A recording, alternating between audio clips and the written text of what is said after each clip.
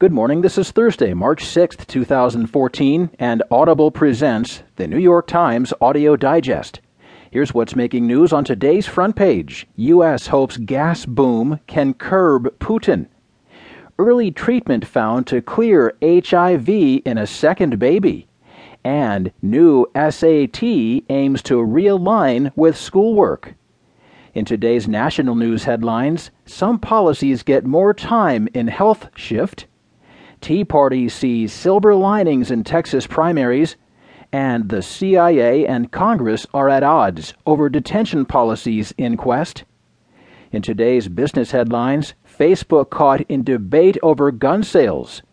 Regulators call for GM to fill gaps in safety inquiry, and criminal charges seen for 3 from Dewey and LaBeouf.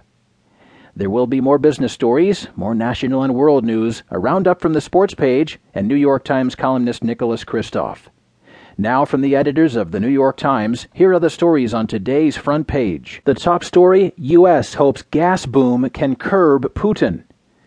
Coral Davenport and Stephen Erlanger have the story from Washington, D.C.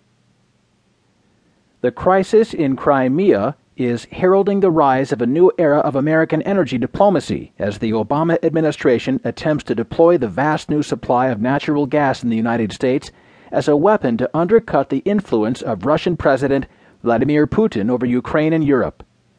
The crisis has accelerated a State Department initiative to export American natural gas to Europe as a lever against Russia, which supplies 60% of Ukraine's natural gas and has a history of cutting off the supply during conflicts.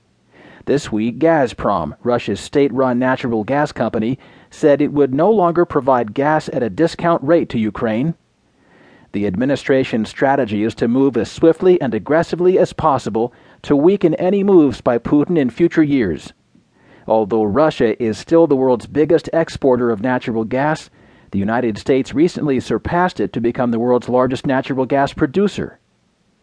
We're engaging from a different position because we're a much larger energy producer, said Jason Bordoff, a former senior director for energy and climate change on the White House's National Security Council. The administration's strategy has attracted unlikely allies, including major oil and gas producers like ExxonMobil and Republican leaders on Capitol Hill, who this week have urged the administration to speed up natural gas exports. Although environmentalists, some Democrats, and American manufacturing companies that depend on the competitive advantage of cheap domestic natural gas oppose the effort, they have fallen to the sidelines in the rush. For Russia, energy supplies are as important to keeping a hold on Ukraine and the other former countries of the Soviet Union as the Russian army itself. Ukraine would freeze without Russian gas, and its flow has been a considerable source of wealth and corruption in both countries. But Russia is also obligated by contract to provide natural gas to Western Europe, and Moscow remains highly dependent on Ukrainian pipelines to get it there. David Dalton, editor of The Economist Intelligence Unit, said Russia has always used gas as an instrument of influence. The more you owe Gazprom, the more they think they can turn the screws. But this time there's a major difference.